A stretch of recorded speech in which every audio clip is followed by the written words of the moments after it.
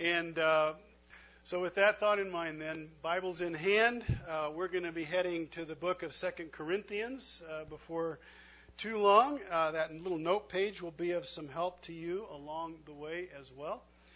And if you need a Bible this morning, just raise your hand. We'd be glad to share a copy of God's Word. We keep them in the back just in case you got out of the house without yours. So, well, church family, we concluded, as Robin mentioned a moment ago, last Sunday out of Herky Creek, our IBC Missions Week with John and with the Whites. And it was just a great time of being reminded afresh that our God is a God with a global heart, right? That He is a God who has a love for all nations. He has a love for all peoples. It was a great time of being reminded that Idlewild Bible Church is quite literally in Beijing, China today as a result of the missionaries that we partner with and serve in that place. And that is all really exciting. We took 3 Sundays all told to focus on this in this special direction and give emphasis to the missions life of our church. And I know that good fruit is going to continue to be born out of that time. But now that that is over, a reasonable question might be, well, what's next? What are we going to do now, Pastor Tim? Now that we're done with that, what are we going to do now? And I'm really, really glad that you asked that question, because I think I have an answer for you. Today we step into a new month. It's November the 1st. Can you believe that? I mean, where has the year gone? But the leaves are changing and the air is getting a little bit cooler. It doesn't appear this way right now, but they're saying maybe a few snowflakes might fall this coming week. That would be awesome. And soon it will be the Thanksgiving season. And then we'll blink and Christmas is going to be upon us. And so as Brandon and I reflected on some of this with calendars in front of us, we saw an opportunity for us to spend some extra time with one of the Bible's truly great themes, thanksgiving to God. More specifically, God's people giving Him thanks. We saw a 5-week window as we looked at the calendar, a 5-week window, the whole month of November, that we could take and we could devote to looking at some extra special passages in Scripture, sometimes maybe just a single verse where thanksgiving and the overflow of a grateful heart to God are put on grand display for us to consider. We could use these passages to help us as a church, to help us as sons and daughters of the King, to prepare for a Thanksgiving holiday season with our family, with our friends, that might be unlike a Thanksgiving that we have shared or celebrated in quite a long time. A Thanksgiving that would be more than just the one-day observance on a Thursday, the last week of the month, thanking God as part of a national holiday. Perhaps we could enjoy a month of thanksgiving to God as our hearts and our minds are called to 5 special places where this theme is put before us in an impossible to miss kind of way. And so that's really what we are going to do. A 5-part Thanksgiving series that has a very catchy, incredibly creative title that you can see there on the screen. It's going to be called Thanks. What can Brandon and I say, man? It's why you pay us the big bucks to come up with these creative sermon titles, right? Well, actually, this title is not very important at all. What is important, though, is that as we embark on this month-long journey, realizing together, we need to do so with the thought in mind that saying thank you to God is a really big deal to Him. And that's the first thought there on your little note page. This is a really, really big deal to Him. You and I saying thank you. How big a deal? Well, in the opening chapter of the New Testament letter of Romans, the Holy Spirit, through the pen of the Apostle Paul, will say this. And these words are there on your note page as well. Romans 1:18 and verse 21. For the wrath of God is revealed from heaven against all ungodliness and unrighteousness of men, who by their unrighteousness suppress the truth. They hold down the truth about who God is. The human race holds down the truth about who Jesus Christ really is. And then verse 21 says, "For although they knew God, they did not honor him as God or" what? "Give thanks to him, but they became futile in their thinking, and their foolish hearts were darkened." I mean, get this, brothers and sisters. The Holy Spirit says that part of the reason that God judges the human race is because its people fail to do what? To thank God. To thank God for all that he has done and for all that he is doing and all that he is. It's collective blindness, humanity's collective blindness to the goodness of God and its thankless receiving of his provision, his protection, his supply, his blessing, day after day and year after year. Humanity's blindness in these ways brings his righteous judgment upon us. Judgment because the world rejects his beloved Son Jesus? Yes, of course. Judgment for that reason. But judgment comes as well because there is no thank you that comes from the creature to the Creator for who he is and what he does. Is saying thank you a big deal to God? We would have to say it's a huge deal to him. His judgment, his wrath comes in part because we fail there. And in 1 Thessalonians chapter 5, the other verse there under that first thought on your note page, we read this from the Holy Spirit as well. It's 1 Thessalonians 5, 16 to 18. "Rejoice always, pray without ceasing, and do what? Give thanks in all circumstances, for this is the will of God in Christ Jesus for you." Now, do you ever find yourself wondering what God's will is for you? What you should do? What he wants for you to do? You know, we all have those moments where we wonder, what's your will for me in this moment? And that's just where we are. But verse 18 removes much of the wondering about the will of God for you and me. In the good and in the hard, in the lean and in the plenty, when there's bounty and when there is loss, when joy overflows and when sorrows like sea billows roll, as the old hymn says, we are to what? Be thankful. Thankful to God. That's his will for us. It's a really, really big deal to him that we be thankful. And so 5 opportunities for us to think about, learn about, and do thanksgiving to God together. That's the thought. In fact, one of our mornings we will be digging deep into this 1 Thessalonians 5:18 passage, but we're not going to be doing that today. Today, as you would know just from the glance at your note page, we're heading to 2 Corinthians, the book of 2 Corinthians in the New Testament. 2 Corinthians comes right after... Yes. Church family, yes. And it comes just before Galatians, right? A little slower on that part. Yeah. But if you can find your way there to 2 Corinthians chapter 9, and we're going to begin our thanks series with a single verse that reads like this. In fact, can we read it aloud together right off the screen? Let's do that. Thanks be to God for his inexpressible gift. Thanks be to God for his inexpressible gift. Now, as we make our way this morning to the table of remembering, the communion table as a church family, this seemed to me like the perfect place for us to be today. Not only to start off our series, but to help us as we would move towards the communion time together. Because not only does this verse call us to thankfulness and gratitude, but it is a verse that is calling us to remember who? The Lord Jesus. Who is the gift? The inexpressible gift in 2 Corinthians 9:15. Who is that gift? It's the Lord Jesus. Thanks be to God for his inexpressible gift of Jesus to us. And we're going to be remembering that in just a few moments through the bread and through the cup.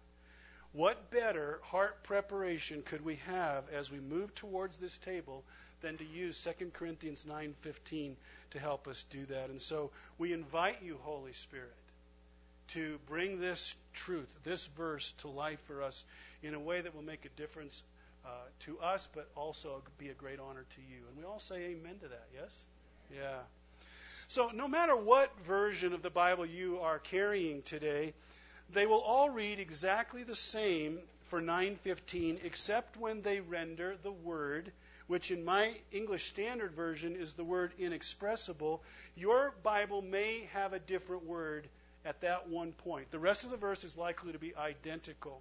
Your version may use the word unutterable or unspeakable or too great for words, or maybe the word indescribable if you're carrying an NIV this morning.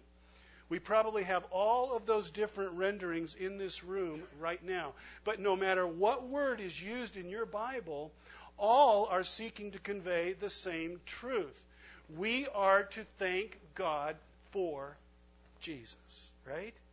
That's the truth. His gift that can never be fully captured or contained or revealed or described or expressed in human language, because He is infinite and without limit, and our language is forever finite, so no matter how rich or developed it is, it will never be enough to express our thanks for the gift. We are to continually thank God for His gift that we can never fully or adequately thank Him for. Did you get that? That's an interesting thought, isn't it? Thanks be to God for His inexpressible, indescribable, beyond words gift of Jesus. So we have an assignment that we cannot, by its very nature, ever fully accomplish. An eternal quest to come up with new and better ways to say, Abba, Heavenly Father, thank you for my Savior. Thank you for Jesus, your inexpressible gift. Now, since we know that this Thanksgiving for Jesus assignment is impossible for us to fully accomplish, we're simply going to start somewhere. We're just going to start. We're going to consider together, as you see it there on your note page, 4 reasons for the thanks to flow from us to God for Jesus. There are an infinite number of reasons. Here are just 4 for us to consider. And as I said a moment ago, each one hopefully will bring us just one step closer to the table of remembrance today. And yet before we go there, we do need to do something really important before we take a look at these 4 thoughts together. Part of being a good and careful student of God's Word is that we always seek to know the surrounding context for a verse or a passage that we might be looking at. Serious mistakes and misuse of Scripture is often the result of ignoring context, right? Just going to a passage, yanking out a verse, and then applying it however you want it to go. And we don't want to do that. And so right now, we're stepping into the middle of a 13-chapter letter. And so a little bit of context for the one verse we're focusing on would be helpful. About a year prior to the Apostle Paul writing this letter of 2 Corinthians, he had been in Corinth, establishing a brand new church there. Now, Corinth was a prominent first-century church or city in Greece, morally, spiritually bankrupt. I mean, you didn't get really any darker than Corinth. It was entrenched in the worship of every imaginable kind of idol or false god. No true God was being worshipped there. Captivated the people were by human philosophy and human wisdom. And in a way, it sounds a lot like our own culture today. Corinth would have reflected a lot of that. So when the truths of Jesus that Paul preached penetrated this spiritual darkness, it was really something. It turned the city upside down.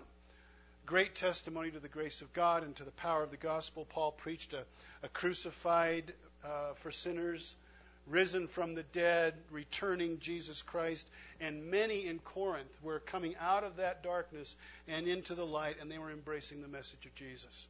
A church was born, and now it's growing. Paul has moved on to plant churches in other places. But during the time that he was with these new Christians, and helping them to establish their church, and so they would have some traction and some momentum when he moved on, he sought diligently to help these new believers understand what life lived in Jesus looked like. At one point, he challenged these new Christians to be generous with regards to their material resources, their possessions. God is an incredibly generous God, he taught them, and therefore they should be incredibly generous as well with their resources as a reflection of him. And so, as a way of practically directing them in a giving direction, Paul challenged the Corinthians to assist in a material, practical way the desperately poor Christians who were in Jerusalem. Jerusalem was experiencing a famine at this time, and the new believers were just in a really tough spot. And so Paul had alerted the Corinthians to this need. Well, the Corinthians, they took up Paul's challenge to respond to Jerusalem's poor, even though many of them did not have very much in the way of material wealth themselves. However, now, a year later, they still have not completed this special giving project. They have not sent the gift.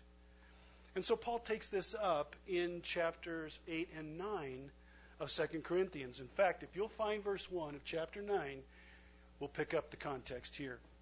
He writes, "Now it is superfluous, or it's not even necessary for me to write to you about the ministry for the saints in Jerusalem. For I know your readiness, of which I boast about you to the people of Macedonia," which is where he's at right now, "saying that Achaia, where Corinth is, has been ready since last year to give, and your zeal has stirred up most of them in Macedonia to be givers. But I'm sending the brothers so that our boasting about you may not prove empty in this matter, so that you may be ready as I said you would be." Okay? Now, easily you can tell that Paul is playing the diplomat, isn't he? He is carefully wording this passage. But what he is really saying is, come on, Corinthians, the poor in Jerusalem can't eat your goodwill. They can't feed their babies with your promises to give assistance to them. They need your generosity. They need your gift, which you said that you would send a year ago. He continues with more urgings towards generous giving to this cause. And then in verse 12, he begins to speak in the present tense. This is an interesting little grammatical transition. He begins to speak in the present tense as if they've already given the gift. Verse 12. "For the ministry of this service is not only supplying the needs of the saints in Jerusalem, but is also overflowing in many thanksgivings to God." What you give will cause the Jerusalem brothers and sisters to thank God. By their approval of this service, your giving, they will glorify God because of your submission that comes from your confession of the gospel of Christ and the generosity of your contribution for them and for all others, while they long for you and pray for you because of the surpassing grace of God upon you. Thanks be to God for his inexpressible gift. For 2 full chapters, Paul graciously but with force addresses with these Corinthian Christians the importance of being a generous giver of their material resources, coming at it from all kinds of different angles. But he concludes this whole thing.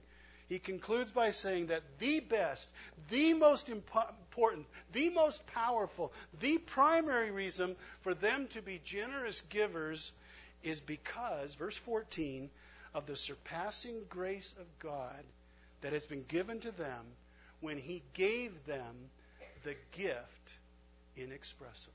You follow? You follow that?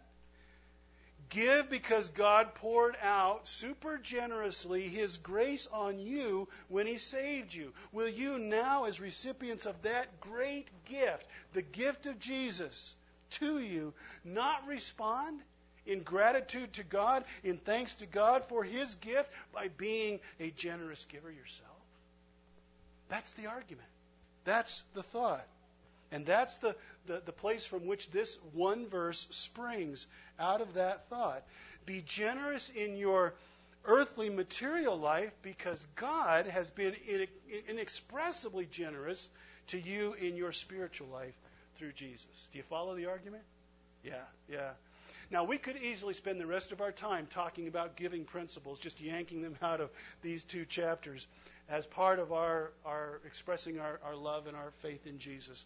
But our focus really is verse 15, where Paul shifted his attention from thinking about human material gifts to thinking about the gift, God's gift of Jesus to us. And as Paul does this, he cannot find words to describe what God has done. All he can do is really resort to this infinitely deep yet profoundly simple 8-word sentence. Thanks. Thanks be to God for his inexpressible, indescribable, beyond words gift. When the Holy Spirit says that Jesus is God's inexpressible gift, church family, he means that. He means that. He is the gift that we cannot fully explain or describe or express our gratitude for. However, we are supposed to try. Right? We are supposed to try. Thanks, gratitude, appreciation, acknowledgement is still supposed to pour out of us, even though we can never fully attain the goal of saying thank you in an appropriate way to God for his gift. Thanks is to be offered. God wants it. God longs for it. He expects it. He deserves it. Remember, it's a really big deal to him. So, church family, let's think of just 4 of an infinite number of reasons that we can thank God for the inexpressible Jesus, the indescribable Jesus. And as we do this, I'm going to ask if you will allow us to frame these 4 reasons, not so much as statements of fact, but really as expressions by us of gratitude to God. That we would collectively offer up expressions of thanks to God by framing these 4 statements, really not as statements, but as expressions, using the words, thank you, my God, my Father. On your note page, you see it there, number 1. Thank you, my God, my Father, first of all, for who your gift is. Because your gift is who? It's you. You gave me yourself when you gave me Jesus. That's where we'll start. We'll start with that expression. You know, all earthly gifts and presents that we might be given can be described, right?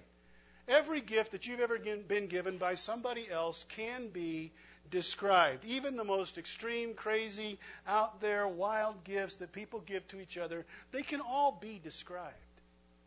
The only thing that can make a gift truly inexpressible is for it to be more than what? More than earthly. More than human. More than created. For a gift to be truly inexpressible, it must have something of God in it, right? The gift must possess deity as an intrinsic part of its being if it's going to be a gift beyond all words or description. And that is precisely what we read in Matthew's account of the coming of Jesus into our world, when God sent Jesus to us. I would ask you to recall the angel Gabriel speaking to Joseph months before the very first Christmas when Jesus came into our world. The angel has come to a very confused Joseph. He's betrothed to Mary. He's going to be her husband, wants to marry her, but she's become pregnant, and he knows he's not the father. And so he's really confused, and the angel visits Joseph. And in Matthew chapter 1, verse 21, this is what we read. This is what the angel Gabriel says to him. She, that is Mary, will bear a son, and you shall call his name Jesus, for he will save his people from their sins. All this took place to fulfill what the Lord had spoken by the prophet, that being Isaiah. Behold, the virgin will conceive and bear a son, and they shall call his name what? Emmanuel. 750 years before Bethlehem, God said, a virgin's going to conceive and she's going to give birth to a son, and his name will be Emmanuel. And what does that name mean? God with us, right? God with us. What a gift! No other gift like that. Infinite, supreme deity in physical human form. It's a fact that can't be fully grasped, and it can't be fully described by us. It is the central truth of the incarnation, but how do we talk about that? How do we grasp that with any real comprehension? What words do we use? Because Jesus is God, we can never fully describe the gift. How do we who are finite describe one who is infinite? How do we who are temporal, time and space creatures describe one who is from ancient of days, from eternity past, present, and future? How can we who are so dependent and in need every moment for our existence on sustaining resources outside of ourselves, the sun, water, air, food, how do we, so needy, fully describe one who is self-existing and has no need? And how can we who are flesh and bone describe one who is also infinite spirit and truth and yet is also flesh and bone? How do we do that? We can't do that.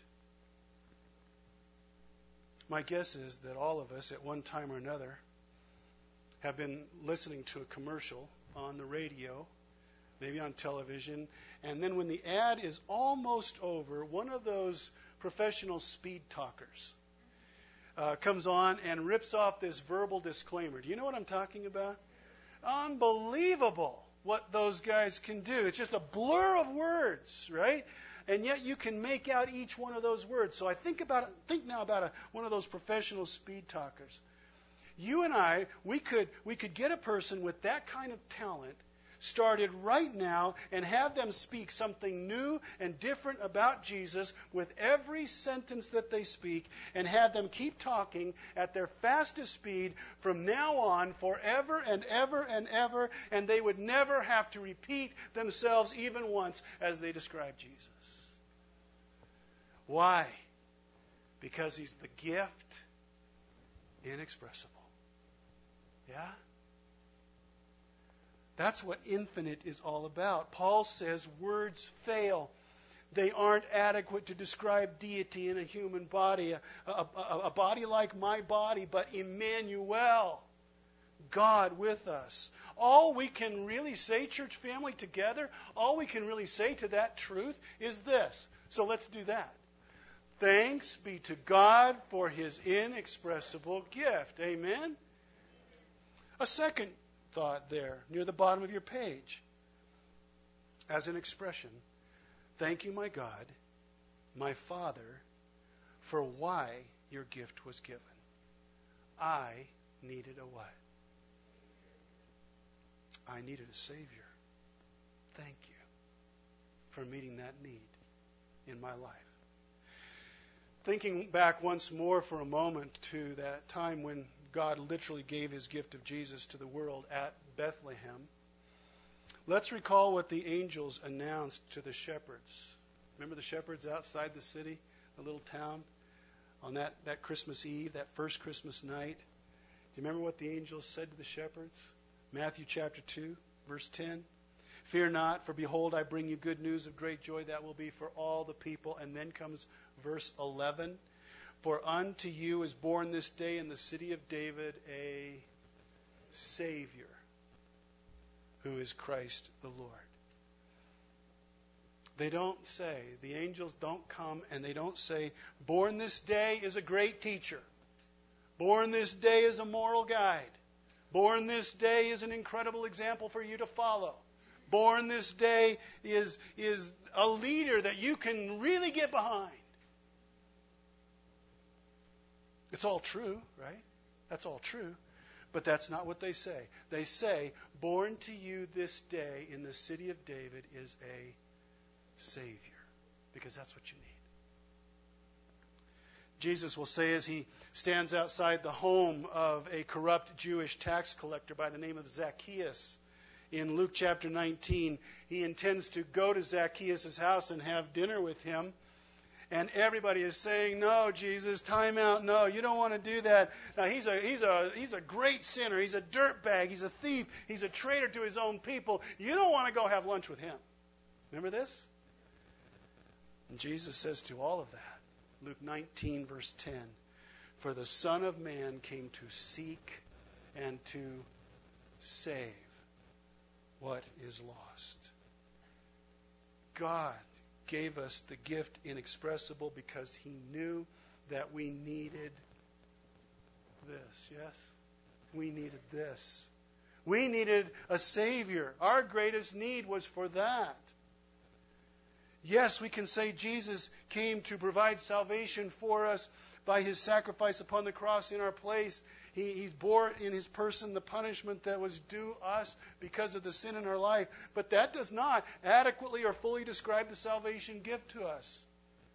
It's true, but it's just the tiniest little bit of our ability to articulate the truth. We have big words like atonement and propitiation and sanctification and justification, all these words that float around in the halls of the seminary, right? To describe the saving work of Jesus.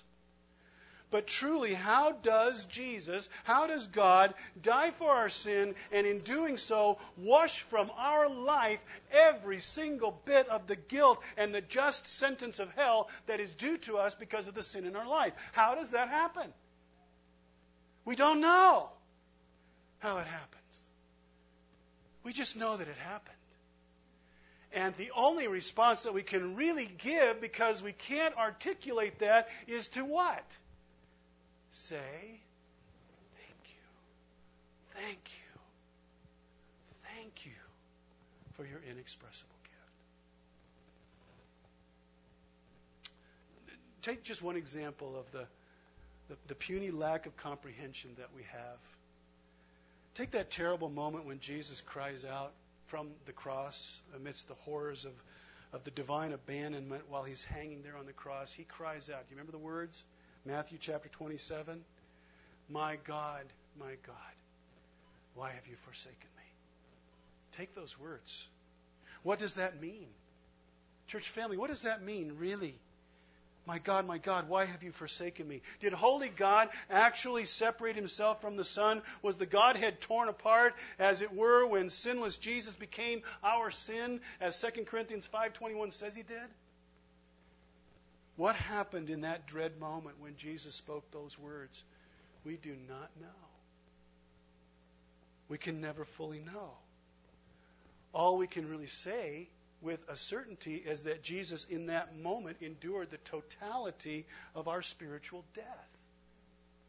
The full wrath of God was borne by him, but it was meant for us. And in so doing, he satisfies heaven's justice so that God, the eternal judge, can joyfully proclaim over your life and over mine, pardoned, forgiven. What can we say? How can we fully express that? We can't. All we can really do is say together, thanks be to God for his inexpressible gift. And then if you flip your note page over, a third reason we would say, thank you, my God. Thank you, my Father, for the way that you gave your gift to us. The way you did that. It was an act of undeserved love and grace. Amen? Jesus, God's gift to us, came wrapped in love, didn't he? Would you have a verse for that? How about John 3:16? Would that work? Yeah, do you suppose we could read it aloud together off the screen? Let's do that.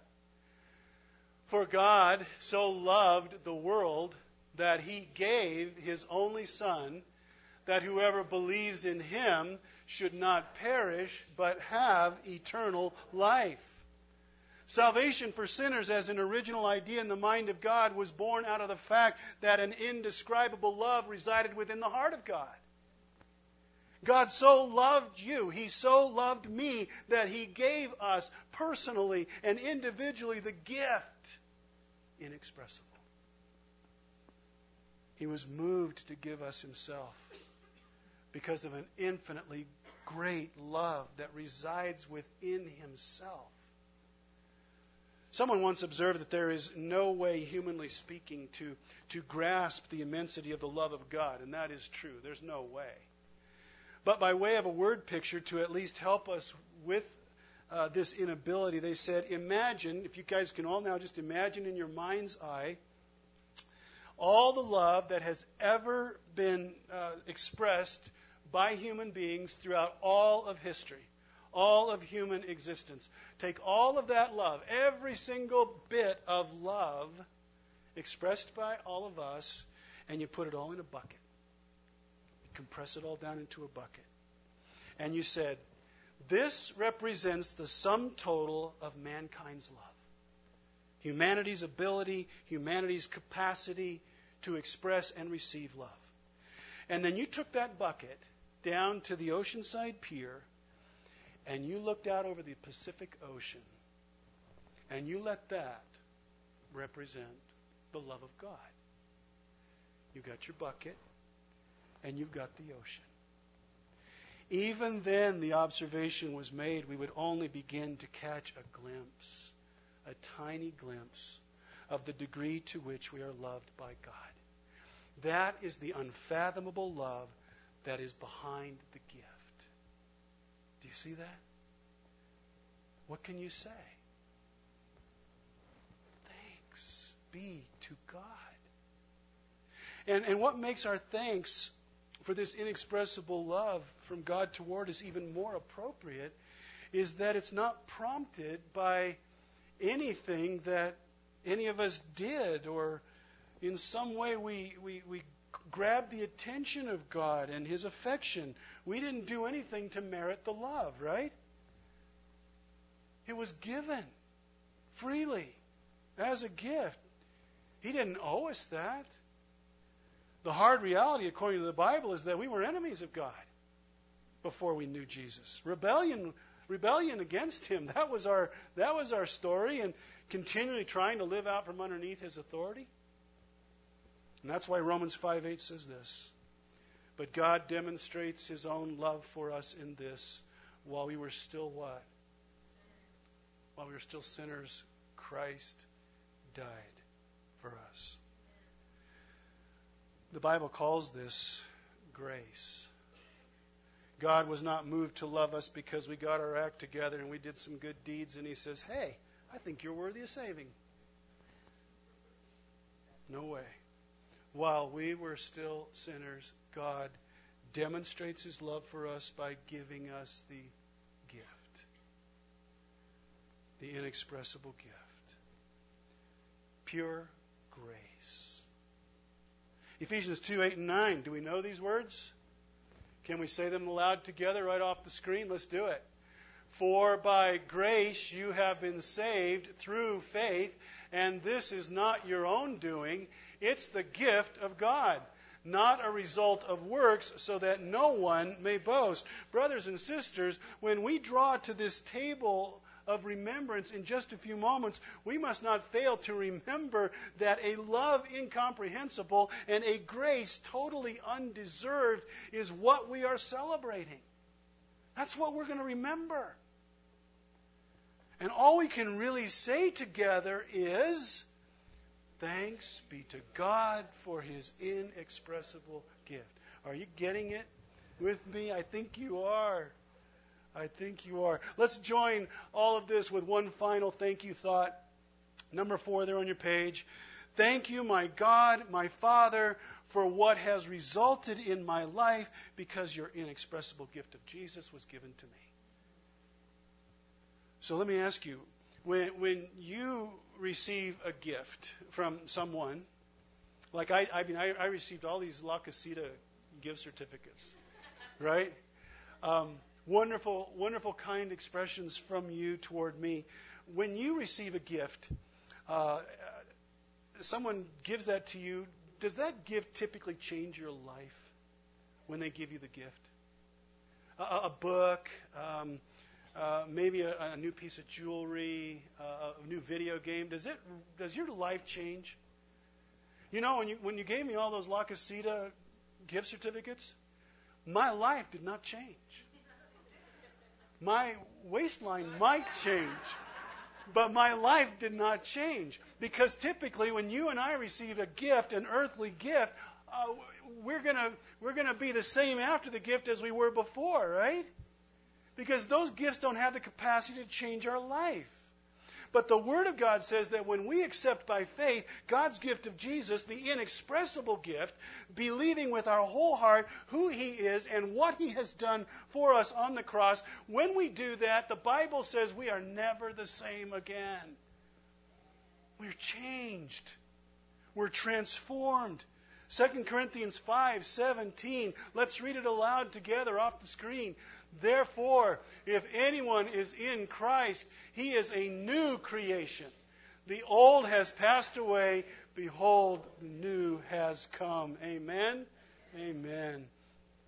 When we come to the place of saying, as I know many of you have, I am done with trying to do life on my own and trying to impress God with my own goodness, and we humbly say, thank you, my God and my Father, for the inexpressible gift of Jesus to me. I believe He died for me, that He rose from the dead, and that He's coming again. Thank you. We never are going to be the same again after that. Changed, but changed how? Well, for one thing, we experience personally what it means to be forgiven, right? That's one of the great changes that occurs in our life when we give our life to Jesus in simple faith. You know, earlier we were looking at the words of the angel Gabriel as he spoke to Joseph just before the first Christmas, and he told him that this virgin-born child would have a name, and he was to give the child the name Jesus. Remember that? Matthew 1:21. Name him Jesus because he will save his people from their sins. Yeshua. Jesus. What does it mean? The Lord saves. And the Bible says that when God saves us and forgives us through Jesus, He really does do that. He removes sin's penalty from us as far as east is from west. That's Psalm 103 there on your note page. We won't read the passage, but think about that. Go east as far as you want to go. East, east, east, and you will never be going west. Go west. Go as far west as you want to go. West, west, west. You will never be going east. The two never meet. God says, I've removed the penalty of your sin from me as far as east is from west. Forgiven. Are you forgiven? And because God's indescribable gift results in that kind of complete forgiveness, we never have to wonder if we might one day, once again, meet up with sin and judgment, because it's gone. It's been done away with. We're forgiven. Clara Barton was the founder of the American Red Cross, and she was once asked by someone for assistance, and that particular person had been extremely cruel to her in the past. She seemed to ignore the cruelty of this person, gave them the help that they were requesting. And a close associate of hers watched all this and said, don't you remember what she did to you, Clara? And Barton didn't seem to know what the aide was talking about. And the aide says, I can't believe that you can't remember what she did to you. She did it to you, and I remember it. How come you can't remember it? And Clara Barton said this. She said, no, I distinctly remember forgetting that.